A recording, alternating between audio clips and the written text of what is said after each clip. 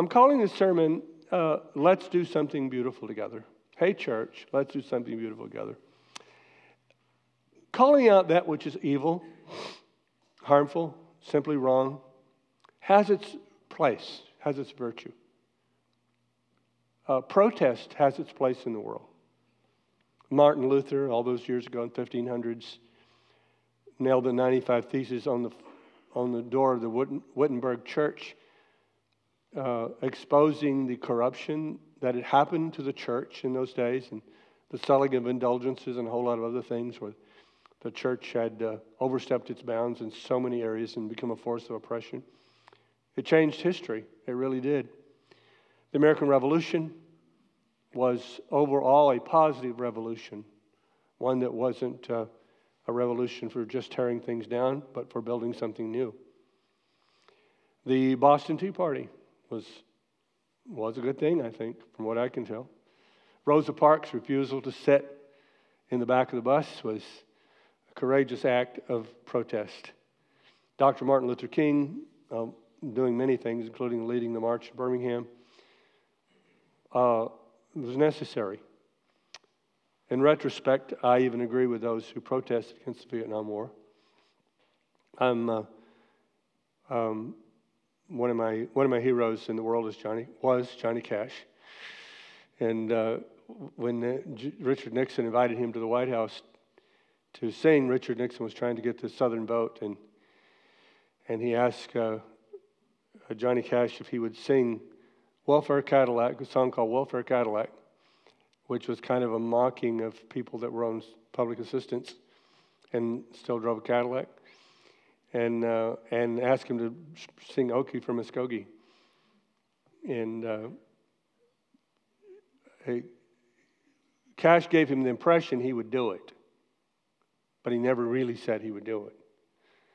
And when he got there, instead of singing those two songs, he sang a song that he had written after going to Vietnam and seeing the body bags and the pointlessness of the war.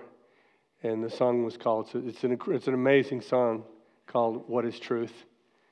And in talking about the generation that's out there protesting are really looking for what is true.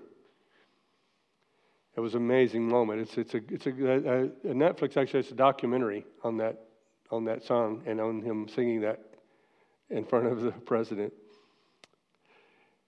The parents who went to school board meetings in Virginia before the last governor's election stood up against the governor's edict that parents should have no say in their children's education. It's a good thing. Parents across the country who are speaking up and demanding that 4 to 8-year-olds don't need to be exposed to sexually explicit materials. Duh. That's a good thing. Even the best relationships, need a complaint department. Maybe you've been in a relationship where your partner didn't have a complaint department. You can't have a good relationship with somebody. It's like, I forget the guy's name. His last name's Evans, who has Marriage on the Rock Ministries. He said one time, he was talking about this subject, and he said one time he went to take a shirt back to a department store, and he takes it back, and the clerk gave him a hard time, and didn't want to take it back. And she gets the manager said, I think you wore this. He said, no, I just tried it on. No, I think you wore it. And the manager picks up the shirt and smells the pits. That's a store that doesn't have a complaint department. They don't want you complaining. But what is absolutely abundantly clear throughout Scripture is that protesting and identifying what is ugly is not enough. But the calling of God's people is always not to just be identifiers of ugly and evil. We are supposed to expose the fruitful, unfruitful works of darkness, the Scripture says. But we are to be creators of beauty. Fred Rogers, after his second year of seminary, came home. This was back in the early days of television and especially early days of children's television. And at his parents' home in Pittsburgh, he watched children's television, and all the children's television was people hitting one another and banging on one another and blowing each other up and throwing pies at each other. That was the children's. And Fred Rogers said to his parents, why are they using television this way for children? And he said, I'm not going back to seminary. I'm going to start a children's TV show, a local children's TV show, which they thought he was out of his mind. What did he know? He knew nothing about television. Well, the rest is history, because Fred Rogers did not just believe in saying that's wrong and that's bad. He believed he was created to create beauty in the world. If you've never watched his testimony before Congress, it's one of the most amazing things you will ever watch. Have you ever watched that Fred Rogers testifying before Congress? Yeah, it's amazing. I mean, PBS was on the line completely. And anyway, it's a long story. I won't try to meander through a story I'm going to tell badly. You go watch it. See, there's a real danger that when we just get upset, even rightfully so, we can just protest, but we don't create. We can be consumed by it. And according to a recent Brown University project, the entire war, the 9/11 wars, the wars that came out of 9/11, mostly Iraq, have cost the American government, the taxpayers, $8 trillion. And we have nothing beautiful to show for it. We have things to show for it, but even they are costing money. Now, wars have to be fought, of course. But what if we had spent $8 trillion to make something beautiful? What if we had spent $8 trillion to do something amazing? I'm not preaching about politics. I'm not preaching about the government today. I'm just using that as an illustration. That's an illustration of what human nature naturally does. We go after the enemy. We go after what's against us. We feel like we can spend all our energies trying to destroy what is evil. But there's a guy in the Bible that really, I love this guy, and he sets a great example. His country, his nation, Israel, has just gone through 70 years of exile. Some of the exiles are starting to be allowed to return to the homeland. They've gone through unbelievable torture, unbelievable. They've been forced to be immersed in this pagan society of Babylon, which had now morphed into Persia, which was the world empire. They were the world empire. They were intent on global domination in those days. And they had destroyed the walls of the Temple of Jerusalem, and they had destroyed the temple itself. And this guy gets a job. I mean, it's just like, it's an important job, but it's still not a job with much authority. He became the king's cupbearer. That meant he was trusted. That meant he had proven to the king, you can trust me. I'm not going to hurt you. Even though you have done your regime has done all these horrible things to my people, you can trust me that I will test the wine before you drink it, and I will give my life for you, if that's what has to happen. I can trust you to that degree. And Nehemiah, we pick up with his words in chapter 1, verse 3. And I would recommend you read this, and maybe your summer reading. You read the book of Nehemiah. And you might want to read excerpts, at least from Jeremiah, to see how the atrocities that had gone on. And I want you to pay attention what Nehemiah's focus was. Nehemiah 1, 3, and 4 says, they said to me, those who survived the exile and are back in the province are in great trouble and disgrace. The wall of Jerusalem is broken down, and its gates have been burned with fire. When I heard these things, I sat down and wept. For some days I mourned and fasted and prayed before the God of heaven. Then you jump with me to Nehemiah chapter 2. Then I said to him, you see the trouble we're in. Jerusalem lies in ruins, and its gates have been burned with fire. Come, let us rebuild the wall of Jerusalem, and we will no longer be a disgrace. He was at a crossroads. He was at a crossroads in his life. He could have tried to undermine Babylon, undermine Persia. That had become Persia. But he looked to see what of his world had been destroyed, and he decided to restore it and rebuild it and make it beautiful again. He decided to focus on building something beautiful rather than just tearing down something that was evil. That's the gist of my message today. I believe it's the great opportunity of the church right now. I believe it's the great opportunity of the people of God. I believe it's the great opportunity of Bethany Community Church and many other churches. It's our great moment. We need to know the moment that we're in. Moments are not the same in history.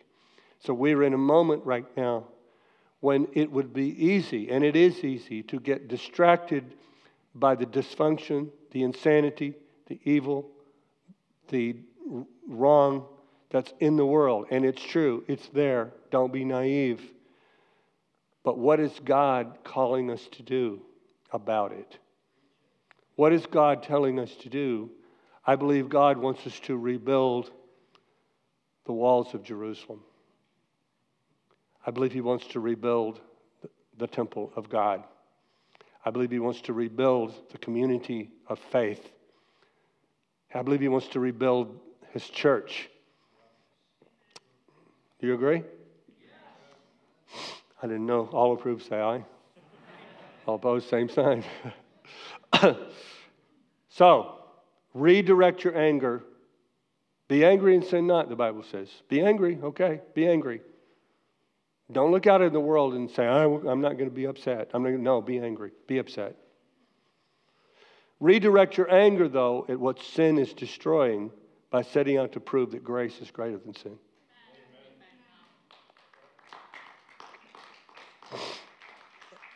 I love this story in Mark chapter 3. It says, another time, Jesus went to the synagogue and saw him, and a man with a shriveled hand was there. Some of them were looking for a reason to accuse Jesus, so they watched him closely to see if he would heal him, and Jesus heal him on the Sabbath. Said to the man with the shriveled hand, "Stand up in front of everyone." Then Jesus asked them, which is lawful on the Sabbath, to do good or to do evil, to save life or to kill? But they remained silent. He looked around at them in anger and deeply distressed at their stubborn hearts. Notice that. He looked at them with anger and he was deeply distressed. Sometimes you are called to be angry. Sometimes you're even called to give people dirty looks. Jesus gave them a dirty look. He let them know where he stood. They didn't wonder how he felt about them. But notice what he did. Notice what he did. Anger is energy. See? Notice what he did with his energy. He could have given a tirade against, imagine not being able to answer the simple question, should we do good on the Sabbath or evil? Should we hurt people or help people on the Sabbath? They couldn't answer that simple question. I'm sure a great deal, a great flood of information was flowing into his brain that he could have vented at them. But he took the energy that could have been used to fight the Pharisees, and he turned, and look what happened next. And he said to the man, he looked away from the evil. He looked away from the power brokers, and he looked to the victim and said, "Stretch out your hand." And his hand was completely restored. Nehemiah could have spent his days in bitterness over the cruel results of the strong boot of Babylon and their intent on world domination. But instead, He looked at what they had destroyed and said, let's rebuild it. Tony Benn, a British politician for years, he said a lot of things I didn't agree with, but he said this one thing I agreed with. He said, it's not enough to be against something. You have to be for something better. See, we can't just be angry at how children's media is being destroyed by ideological takeover. We have to go make beautiful, affirming, life-affirming art for our children. Like Slugs and Bugs. Like BCC Kids. And you know, it's happening. Disney stock has plummeted. And there's some really incredible Christian art producers who are producing some really good quality stuff for children right now. Because the parents of the world are, parents of the United States and the world, Western world, are demanding it. And there's always a market for stuff that's good. There's always a market for beauty. Make something beautiful. See?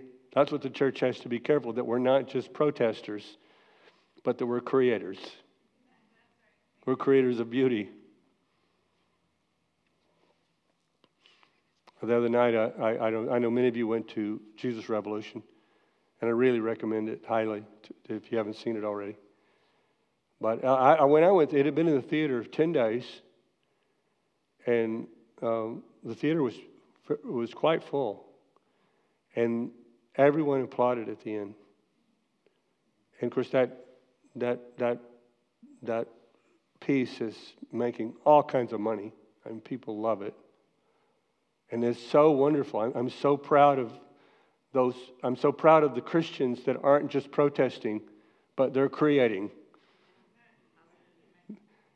Beauty is what will save the world. We can't just be angry that moms and dads are being devalued in their roles as the primary shapers of their children. We have to actually go and rediscover what it looks like to disciple our own children and be good parents. We can't just be angry that loyalty to great institutions is being undermined. We've got to go start building great institutions and give them the loyalty they deserve. A lot of people are dismayed that the great institutions are being destroyed, but they won't go help build a church or become a part of it or show up regularly or contribute. What do we do? The only way, the best defiance we can have is to build something beautiful.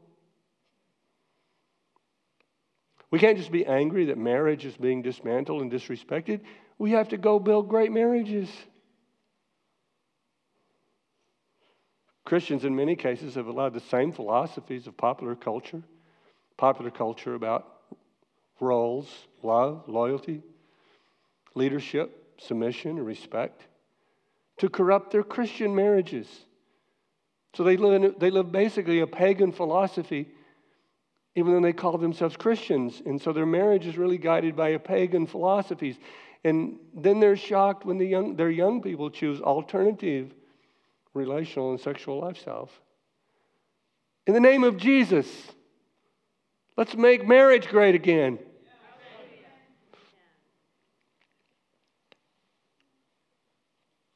We can't just be angry that strange ideologies and philosophies are taking over government, bureaucratic agencies and corporations, media and art. We have to recover sound biblical doctrine and start exalting the sayings of the wise. We have a whole generation of Christians, in many cases, who have almost no beliefs in foundational doctrines except some very vague PBS sort of God who loves you the way you are, which He does. I'm not taking that away from you. Don't clutch onto that. Oh, He's going to take that away from me. No, God loves you the way you are. I believe that. But there's a very robust set of doctrines that are based on, you know, theology is a science. There's a very robust set of biblical doctrines that will buttress you against the storms of life. And you need to develop your intellectual spirituality. And you will recognize the false doctrines when they come a lot better, and you'll know what to do. But let's not just fight bad doctrine. Let's learn great doctrine. Let's teach great doctrine. Let's study great doctrine. Let's read again. Let's read a book again. How about that? Or if you want to watch it, that's fine. Or listen to the book. I listen to a lot of books constantly. I don't believe in letting my brain remain idle. My mother always said, the idle mind is the devil's workshop. Mom is right. Let's return to believing that you are a capable builder of beauty. We're in a time in history when we're just coming out of a phase where we've relegated everything to the experts. You know, I love this. I love Winston Churchill. Yeah, the stories about him. He was such a colorful character, and had a man of courage. I'm sure he was flawed and all of that, but one day him and Clementine was his equal, man. And one day they're walking down the street in London, and Clementine turns aside to talk to a street sweeper, and they talk a long time. And when she returns to Sir Winston says, what were you talking about to him for so long? He said, well, he used to be madly in love with me. And Churchill said, well, think about it. You could be the wife of a street sweeper. And she said, oh, no, my love. If I had married him, he would be the prime minister today.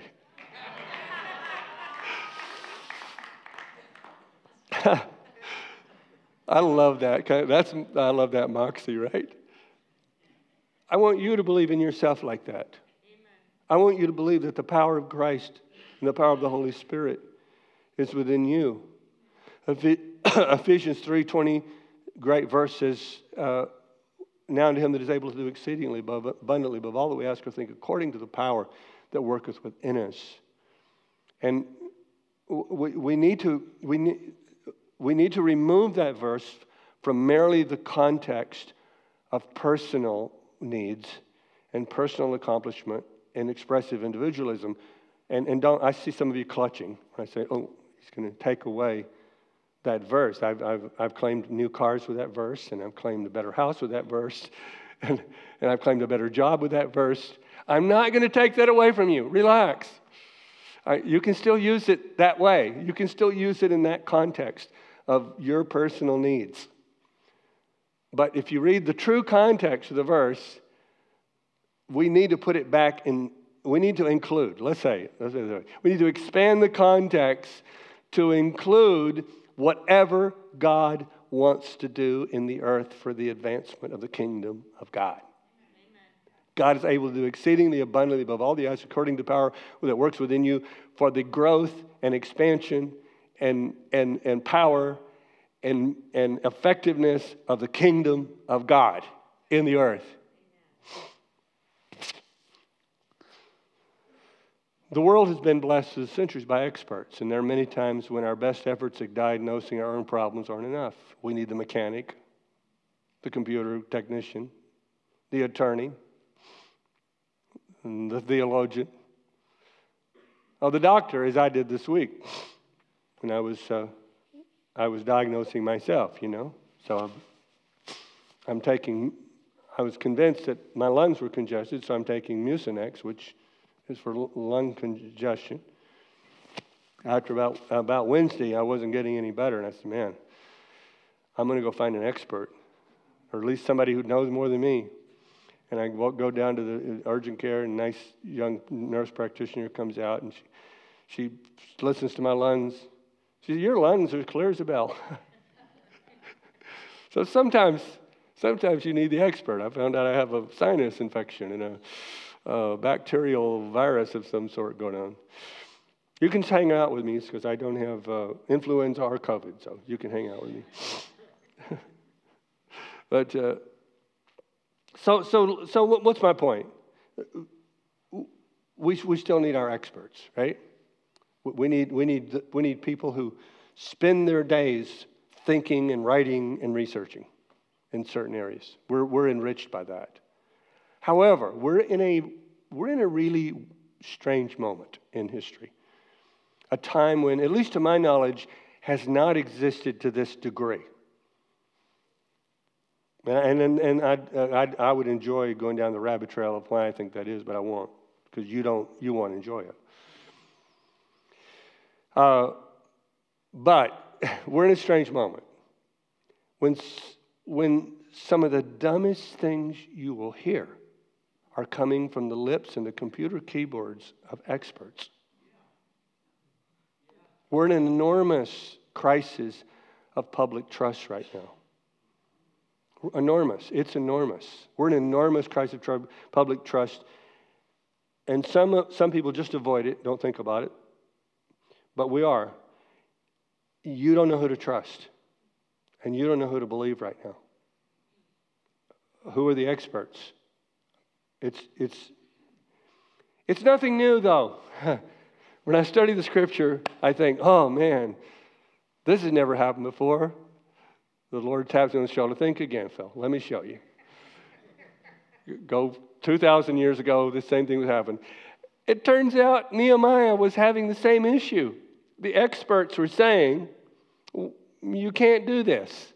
The experts were saying, this is dumb. The experts were saying, you're wasting your time. The experts were saying, what you're trying won't work.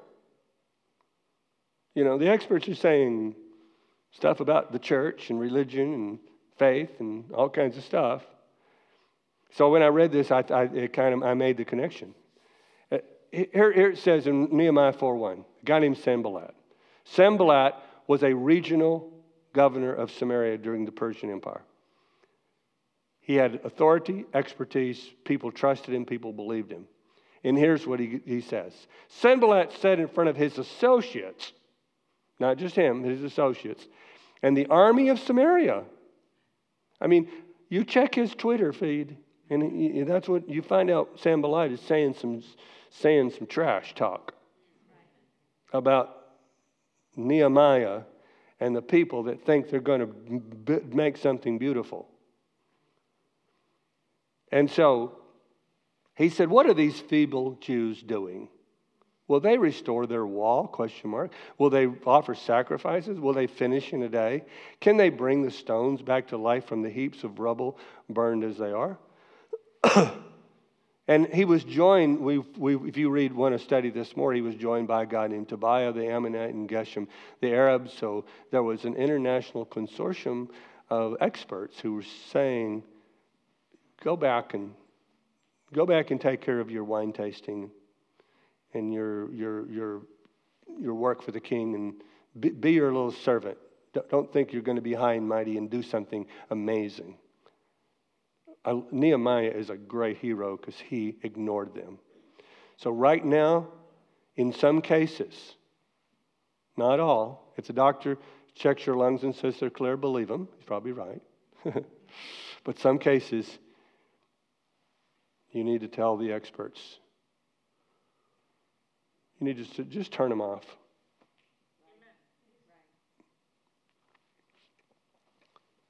Os Guinness, one of my favorite people in the world. I've had the opportunity to meet him a couple of times.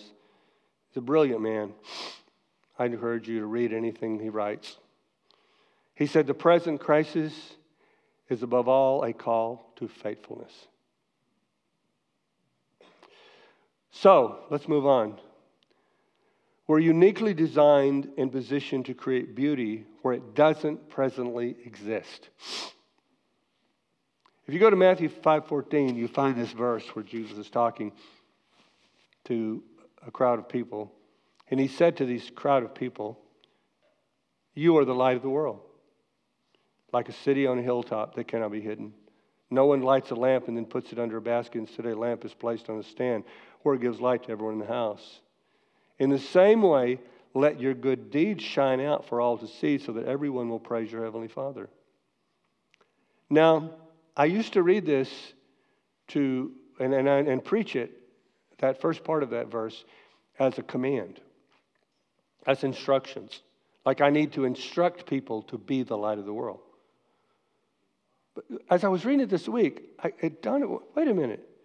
Jesus didn't give any directive in the first part of the verse, the first part of the passage. He didn't say, you people need to be the light of the world. You need to act, you need to be a city set on a hill.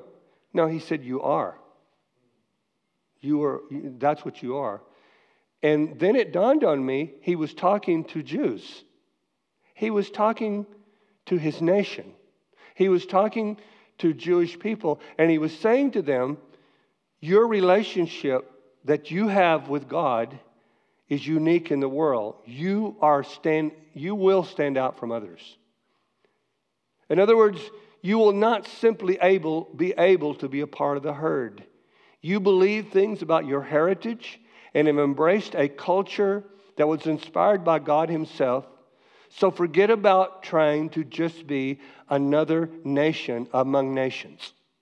Forget about just trying to be another group of people among a group of people. I have saddled you with the burden of standing apart. You can't help it. That's how I created you. I created you with this burden that you will bear. And I could take you to other passages of Scripture that confirm this, that in some ways this was considered a burden. It says the oracles of God were handed to the people of Israel. So he was saying, so forget about trying to be just another race of people in the earth. You are different, and you will be treated different. And like I said, most people teach this as something that we need to do something to become the light of the world. But Jesus didn't say that. He was saying you already as. He was saying you can't fit in. You are made for the kingdom of God. You cannot fit in. He was saying, embrace your identity as a light of the world, a city set on a hill. Learn to sit comfortably in the discomfort of being the other. And then he gets to the end of that passage, that part of the passage I read, and he says, let your good deeds, now there is something for you to do. There is something for you to do. Let your good deeds shine out for all to see so that everyone will praise your heavenly Father. He said, okay, you are the light of the world. You are my people. People are not going to treat you like everybody else. They're not going to leave you alone. I asked one of our main chaperone for Chinese students who was here, who I didn't want to say this in the first service because, as we know, the Chinese government is actually tracking down dissidents in the United States. And that's been in the news lately, right? And this man did not go back to China. I know he did not go back. Last I heard, he's in the Midwest somewhere. And I asked him, sitting right out there in the gym, I said, listen, why does your government hate Christians? I said, I would think if I were running a government, I would want a lot of Christians because I know they're not going to, mostly, there's hypocrites and all that kind of thing. But if they follow the Christian teachings, they're going to be loyal. They're going to take care of one another. They're going to have healthier lives, and that's been proven in China. And I said, what's the deal? And he looked at me and said, well, it's simple. They can't control us. Our ultimate loyalty is to God. And that's the problem with Jews. As a nation, their ultimate direction comes from the Torah. Now, I know there are many Jews have abandoned it, all that kind of thing. But nevertheless, that's what Jesus was saying to them. Now,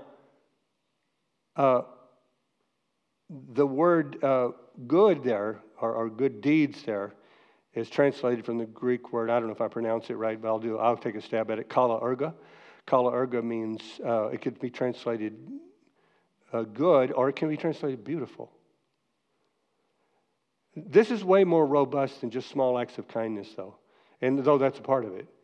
Everything the Jews have everywhere the Jews have gone in the world, they have been marginalized and prejudiced against, but they have forced the world to recognize their ability and their expertise. And they've risen to the top wherever they have gone in the world. Not because they've created great armies and gone and fought wars or anything like that, but because they always create something beautiful. When the Jews came to New York City in the turn of the last century,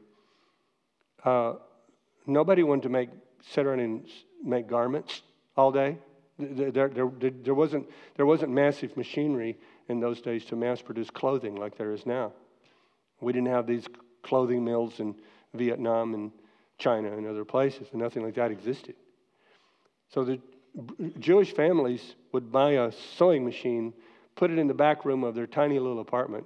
They would get up at 4 a.m, and they would make clothing all day. And their children would work with them, and the rest is history. They created the clothing industry in America. They took over the clothing industry in New York City. Another example is in law. The American, Irish and Italian attorneys did not want to deal with criminal law because it was grungy and dirty and you're dealing with scum of the earth. The Jewish guys said, fine, we'll take it. Have you ever heard of any famous Jewish criminal lawyers?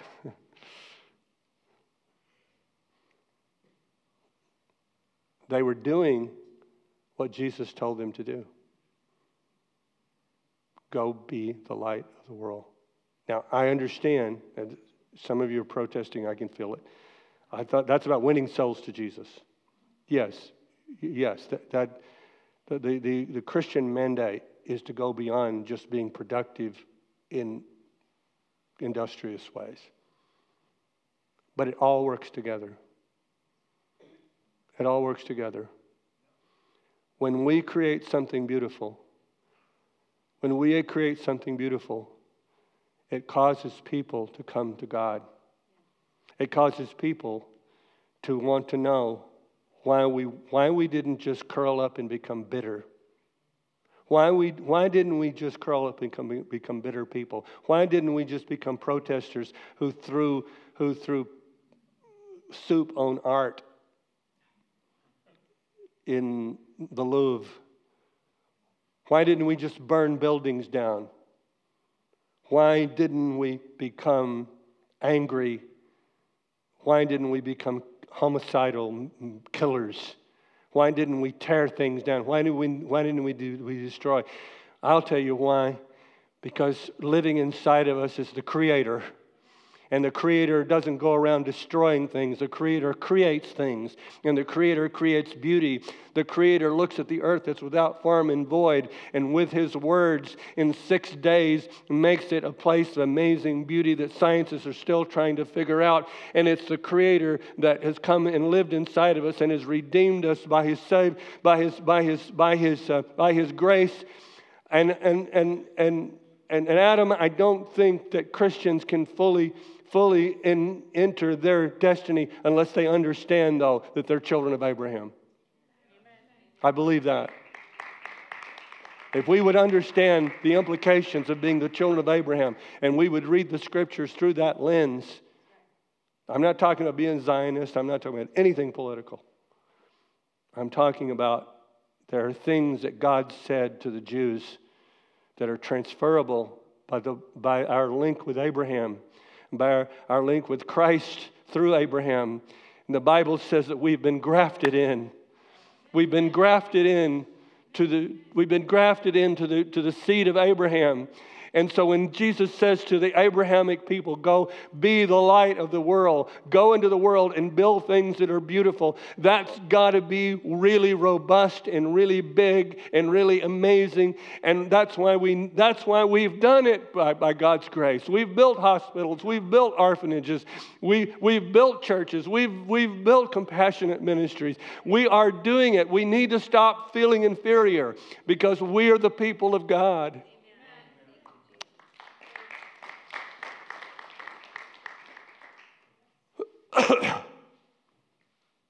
I want to bring this to a close today.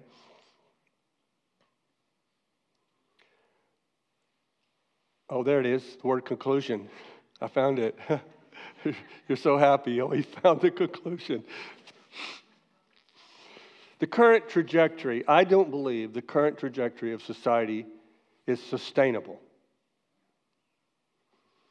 Now, that's not to say that I know we're on the cusp of the biblical apocalypse. If we are the generation who will see the biblical apocalypse, so be it. That means we will be the generation that sees the return of Christ and the restoration of the new heavens and the new earth. If not, I'm talking about if you will do what I'm asking you to do, and we will work together to build something beautiful. Do something beautiful as well. If not, when the utopian delusions being championed and extolled lie in the ash heap of irrelevance, which they will, we will be the superintendents of beautiful structures that survived. We will also be the superintendents of beautifully preserved truths, robust and healthy ideas, welcoming the refugees who will be fleeing from the cultural catastrophe. We will also have properly utilized the tools society has imagined would make them God, and we will be using them to display the glory of God. I've already heard some really cool things that some Christians are doing where AI is concerned. We used to sing this song. Maybe we should sing it again. Hear us, O spirits of darkness, so you will know where we stand. We are his servants, purchased with scars, bought by the blood of the Lamb. We're the people of God, called by his name, called from the dark and delivered from shame. One holy race, saints everyone, because of the blood of Christ Jesus, the Son. Philippians 2:14, I close with this. Do everything without grumbling or arguing, so that you will become blameless and pure, children of God without fault in a warped and crooked generation. Then you will shine among them like stars in the sky. I'd like our prayer partners to come, please.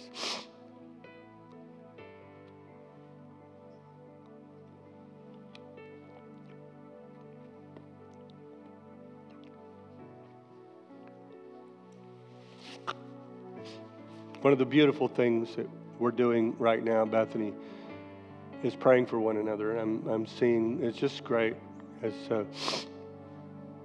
We pray over your needs during the week as they come in, and we share them via text messages. And so we're praying for you during the week. And you see, when it comes to creating beauty, it's just like, what's broken? Let's go fix it.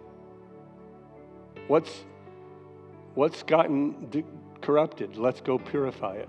Let's go make it pure again. Let's go make it clean again. Let's go make it beautiful again. Instead of cursing the darkness, we light a candle. So I want you to come. If you need prayer for anything today, you can move out now. You don't have to wait till I'm done talking to go ahead and move in place and be prayed for. If you have any need, it may not be related really to the message, but maybe it is. Any need in your life, financial, relational, emotional, spiritual, come be prayed for. If you have not made that decision to follow Christ, that's the most important decision you can make. And that's the one I would most be pleased that you made today. So you come up and ask them to pray for you. I'm going to pray a quick prayer, and then and re-invite you to come. Father, thank you for your word. Thank you for the ability that I have somewhere today to create beauty for something or someone. Thank you, Lord, for the ability I have to make myself a beautiful person. And Father, thank you that I can go and build something. Maybe somebody here needs to go to their work and start a Bible study group at their work, as I know one of the men in this church has done at a company that, like so many, has been taken over by some really strange ideologies. But they're not trying to stop. They don't care if a group of employees use a room to study the Word together during the day, after work or on a break. God, maybe somebody needs to do that. Maybe somebody needs to join in with something, a project here at Bethany Community Church, and make something beautiful. Oh, Father, I just pray that you'll put your call on them right now. Show up in a beautiful way. Let tonight be incredible. We love you, Lord. In Jesus' name, amen.